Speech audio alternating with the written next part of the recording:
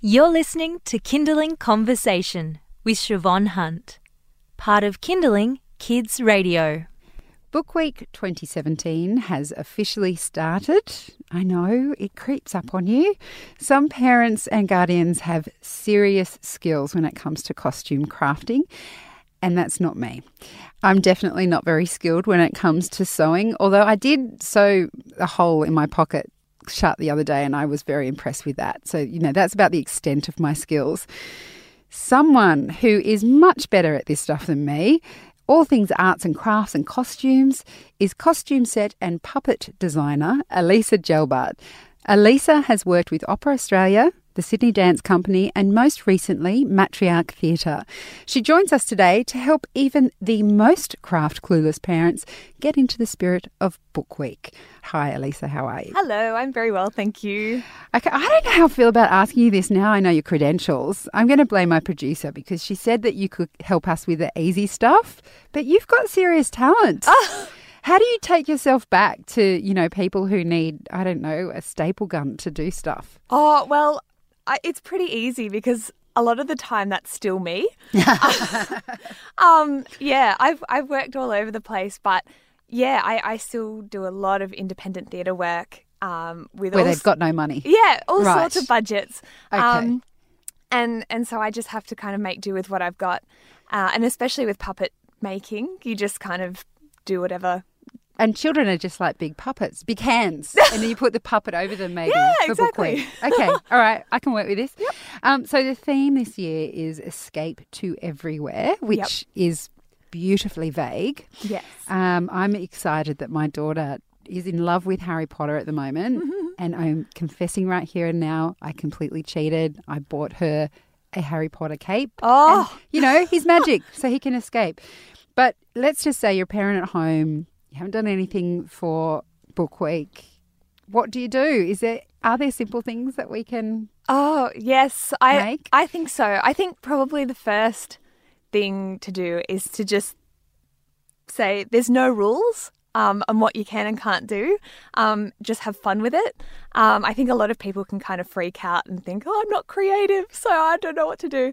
But I think it is just about looking at things in Kmart or reverse garbage and just thinking, that could be something else. We could turn that into a costume or a hat or something. So I think that's a good start. So you've got to look at inanimate objects and imagine them as something else. Yes. So I did see a picture of someone who had ingeniously made their son look like the BFG by taking paper plates and making them into ears and painting them. So good. That is pretty good. Yeah. I've got to admit. Actually, something that I thought was fantastic, which I saw recently, I was doing a children's opera with the Sydney Children's Choir of Red Riding Hood, and there was this little character.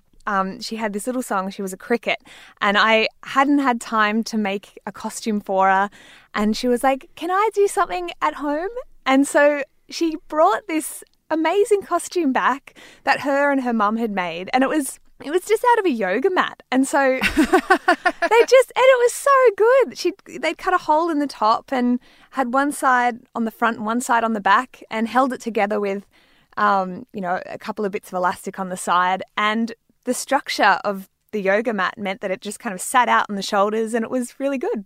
Was it green? Yeah. Oh, right. I was going to say. Yeah, so I'm it was hoping. a green yoga mat and it was a little cricket. So are there any sort of essential tools you need to put things together? I would say a good pair of scissors and definitely a hot glue gun. I would say I use hot glue guns all the time. And you use them the same way as I imagine you'd use a staple gun? Yes. Right, okay. Yeah, so a staple gun is good as well. But yeah, hot glue just works wonders with most things. It does anything. Yep. Okay, so we've got the hot glue gun, we've got a good pair of scissors, and we're looking around the house. Can you do stuff with, toilet rolls? They're something that are always around. Yeah, I think also anything in bulk is good. If you think, I'm going to make a hat and I'm going to make them out of toilet rolls, it's always better to just have Hundreds of toilet rolls and just go crazy. Make it huge rather than just have 3. So big is better, is what you're saying. Bigger is better, I think. All right. And you don't really adhere to the strict has to be a book character thing. You're thinking just be imaginative, and people, if it's big and crazy, people will overlook that maybe they're not in a book. Yes, I kind of thought, I was thinking about this theme earlier today, and I thought, oh, well, if we're escaping, then, you could be, you might be in disguise or something. And so I was thinking, oh, what would you wear if you were someone in disguise? And so I thought, oh, well, a good wig is a good way to start. And so I thought, well, if you're going to make a good wig and you want it to be unique, something that can be quite interesting is actually sticking something onto a hat. I know that sounds kind of weird, but what I would do for this is, get a cheap bowler's hat from a $2 shop, cut the brim off so it's just, it almost feels like a skull cap kind of thing. Yeah. Because it's a great base to go with. It's sturdy enough and glue sticks to it. And then you can just kind of stick anything onto it. So pom-poms, or, you cut out bits of felt or streamers, or you could have a tinsel. That is a great hair. idea. Yeah. Just to make a headpiece. Yeah. Essentially. Yeah. And that could suit different kinds of books depending on what book you're looking at. Well, that's right. I mean, you can make a lion mane. Yes. Very, very easily. Lion, the Witch and the Wardrobe. Yeah, exactly. Just kind of stick a lot of felt, lots of volume. Poor old Spotlight. All those sewing stores are going to be inundated this weekend, aren't Yeah, I they? know. All the felt will be gone. Gone. Yeah. You're listening to Kindling Conversation. I'm speaking with Aleisa Jelbart. She is a costume designer, very handy, crafty person generally. We've been talking about ways you might overcome the last-minute panic of doing Book Week costumes. We're just talking about how you can make some incredible kinds of headpieces. There might be hair, it might be of a lion, or with using like one of those cheap little bowler hats and cutting off the rim. I love that idea. That's great. Do you have any tips on costumes that might require skills of a higher level? I would say YouTube tutorials are really good. They're a good way to just figure out measurements and dimensions of things and how much fabric you might need if it's a costume. And just, being able to figure that stuff out and then being able to go and buy everything and then putting your own spin on it.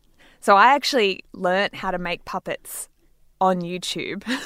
And now, now it's my job and people come to me as, Aleisa the puppet maker. But I actually taught Trained myself. by YouTube. Yeah, YouTube. And so I think it's a really useful thing to go to. Does it always end up being expensive? No, I don't think it needs to be. I think especially if you can rummage through places like Reverse Garbage or Vinnie's. I mean, there's lots of cheap fabric stores around the place. You've just got to do a bit of research. And that's the thing, isn't it? You can find so many different things in op shops. And mind you, I've got enough rubbish in my house that I should be able to put something together. So when you were a girl, did you have Book Week? I had reading day.